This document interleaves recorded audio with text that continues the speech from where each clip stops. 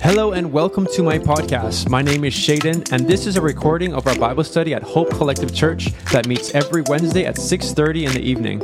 If you are in between ages 18 to 40 years old, you are welcome to join. But for now, please enjoy this week's episode. So now we're on this beatitude, which is the third beatitude. Blessed are the meek, for they will inherit the earth. For us to understand what meek is, we have to read it in the context that it was said or written. And we can compare it to other verses that was used. So we have four different scriptures here with that same Greek word that we have for meek. Of course, we have the first one, blessed are the meek, for they will inherit the earth, said by Jesus. The second one, also said by Jesus, take my yoke upon you and learn from me, for I am gentle and lowly in heart, and you will find rest for your souls. The third one, Jesus, he tells his disciples, go get that donkey, and he's actually referring to a prophecy that's in Isaiah, and this is the prophecy here. Tell the people of Jerusalem, look, your king is coming to you. He is humble, riding on a donkey. The first three is from Jesus. The last one comes from Peter, and it's very interesting that Peter would say this, because if you know anything about Peter, he is the opposite of meek, I would say, especially in the Gospels. Peter is someone that is kind of boastful, kind of loud. That's his character. But you can see there's a shift here, and we're going to talk about this later.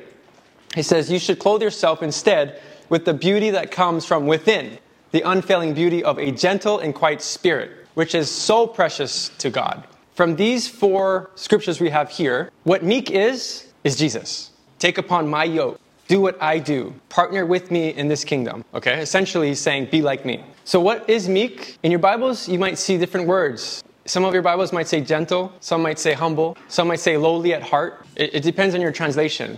And all of those answers are correct because they're all trying to define that Greek word that I showed before. And what it really is the character of Christ. Again, these Beatitudes are the characteristics of Jesus. And Jesus is saying, be like me. The first two was a kind of an intrinsic idea.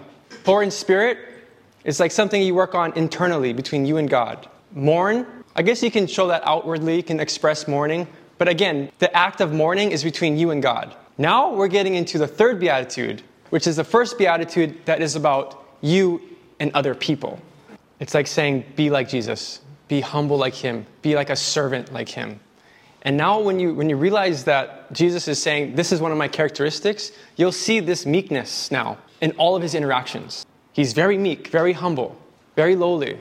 Later on, Peter writes, and 1 Peter's not up here, but 1 Peter 5, 6-7, humble yourselves, therefore, under the mighty hand of God.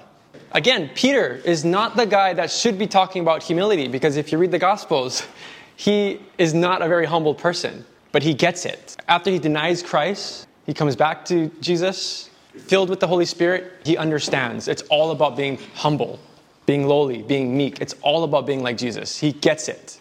And the whole time, Jesus was like trying to tell him, Peter, what are you doing? You're blowing it again. Would you just shut up? Would you just stop? Stop trying to prove yourself. In Philippians, it talks about Jesus and how his nature is meek. Philippians chapter 2, verses 6-8 says this, Jesus being in very nature God, did not consider equality with God something to be used to his own advantage. Rather, he made himself nothing by taking the very nature of a servant, being made in human likeness, and being found in appearance as a man. He humbled himself by becoming obedient to death, even death on the cross. So how was Jesus humble? He made himself to be nothing, even though he had the very right to put himself above everyone. Later on, we're going to talk about the ego, but he's not trying to build up his ego. If anything, Jesus is trying to tear away that ego. And you see that when he washes the feet of the disciples. He strips almost naked and he goes, I'm nothing, I'm nobody, I'm just a servant. Follow me, follow what I do. We are meant to be like Jesus. We are Christians because we love like Jesus. We are Christians because we are meek like Jesus. Not because we go to church, we read the Bible, we pray, all good things. But the word Christian actually means little Christ. That's what that word means. You know that cliche, your actions speak louder than words? Your actions should point to whether or not you are a Christian. And that is how you see people, how you treat people, how lowly you are. And it's very interesting here because it says he comes on a donkey. It's a very strange thing. People in those days don't ride donkeys. Donkeys are used to plow fields. In those days when they had to go to war, they would leave their donkey at the field and they would run and they would grab a horse and they would go off to war. A horse is what is used for war. A horse is what is used when kings come in. Jesus rode into Jerusalem, and Jerusalem is known for the land on horses and chariots because they want to show everybody, look at our military, look how strong we are. We're going to conquer. Jesus came on a donkey, which represents peace. Okay, now we have this other strange word, inherit the earth. So it's not really talking about a literal sense of physical land, although it can be. But that term, inherit the earth, is like a figure of speech of God's greatest blessing. And for many of them, the book of Psalm was a very popular book. And so when he said inherit the earth, some of them probably thought of these verses. Verse 9, for those who are evil will be destroyed, but those who hope in the Lord will inherit the land. Verse 11, but the meek will inherit the land and enjoy peace and prosperity. Verse 22, those the Lord blesses will possess the land, but those he curses will die. Now we're going to talk about the actual physical land that they believe Jesus was talking about. Inherit the earth, they might reference that to the promised land. So this promise of land started with Abraham. God called Abraham, get up and go to the land I'm calling you. Hundreds of years have passed. Moses comes onto the scene. Moses gets to the land, but he doesn't even get to go into the land of Canaan. The promised land. It's actually Joshua. So this inherit the earth can be seen as a promised land that took many, many years to fulfill. Since we're talking about the promised land, does anybody know where Canaan is today, modern day today? Israel, Jerusalem, Gaza Strip. And if you guys have seen the news lately, that place is getting destroyed. There's been a constant war over that land for hundreds and hundreds of years.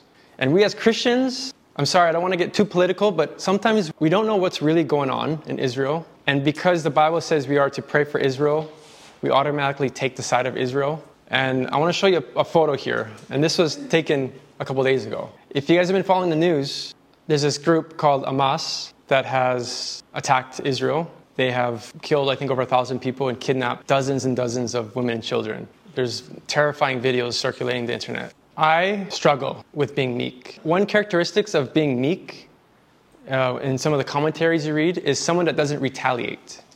Because if you look at Jesus on the cross, Jesus did not retaliate. A characteristic of being meek is someone that doesn't retaliate, that doesn't want vengeance or revenge. The day that Hamas kidnapped women and children, my friend that had been to Israel posted something on Instagram, and someone put a comment that really pissed me off. Basically saying, glory to the martyrs of Hamas, of Palestine. And it made my blood boil. So I wrote something on his Instagram real quick, just like a quick response, and I deleted it. And then my friend calls me, he's like, hey, why did you delete that? Put it back up. And I kid you, I'm sorry for my language, but I said, fuck those people. Because I was so angry. I got a big check from the Holy Spirit. Because he's like, you know who you're talking about? You're talking about my kids, people I love. This photo here, this is actually not Israel. This is Gaza Strip. This man right here is a Hamas soldier carrying a dying baby girl. This is not Israel. This is Gaza. This is Hamas. And the reason why I put this photo up, because you probably look at it and you probably immediately thought, Hamas is the enemy. Let's kill them all. They're people too. They're children too. They're fathers too. They have loved ones that were in these buildings too. And the reason why I'm bringing this up, first of all, I'm convicted because I'm teaching about being meek. I need help. I'm not meek about this. But second of all, we got to be careful what we say, because we can say things like, I stand with Israel. Really? You stand with Israel? This is what they did. The Bible says, yeah, pray for Israel. But I don't think it's saying pray for this. I think it's saying pray for peace. Pray for the people. Pray for the land. Let there be peace. When Jesus went into Jerusalem, he went in humble and meek. Not raging war, but on a donkey, which is plowing for peace. I think what we have to do is we have to be meek in this situation.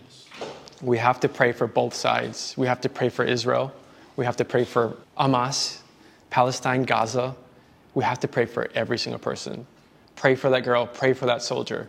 Because that's all God's people. All right, let's move on. So the antithesis of meek and inheritance is this word, the ego.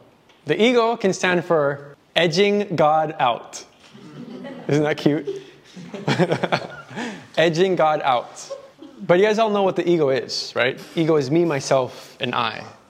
The ego is about how you want others to perceive you, elevating yourself higher than everyone else. But Jesus talks highly against this. Again, when Jesus is saying, be meek, he's saying, be like me. In Matthew chapter 16, verse 24, Jesus said to his disciples, whoever wants to be my disciple, they must deny themselves and take up their cross and then follow me. You have to realize that the follow me part comes after. Deny yourself, pick up your cross, and then come follow me. We want to follow Jesus and go to heaven and say we're Christians, but we don't want to do the work of denying ourselves, which is the most vital part of being a follower of Christ. So what does this mean for us today? How are we going to be meek today is knowing how sinful we are, poor in spirit, how lost we are. We can't do it on our own. We need Jesus. We are so desperate for you, God, for your Holy Spirit. We mourn over our brokenness. We mourn over our past sins. We mourn over our current state. We're so saddened by this brokenness. We cry out to you. And we grab on hold to the fact that Jesus is the Savior now and will save and will continue to save. And when you have that knowledge that He is your Savior, your rescuer, then your only response will be, I will do whatever you want me to do because you've saved me. My only response, therefore, is to live for you. That meekness that is talking about here in the Beatitudes is that submission of, God, you have saved me and you rescued me, and I will do anything for you. I will go where you go. I will do whatever you ask me to do. You are my leader. I'm a slave to you because of what you've done for me. Thank you for listening to this week's Bible study at Hope Collective Church.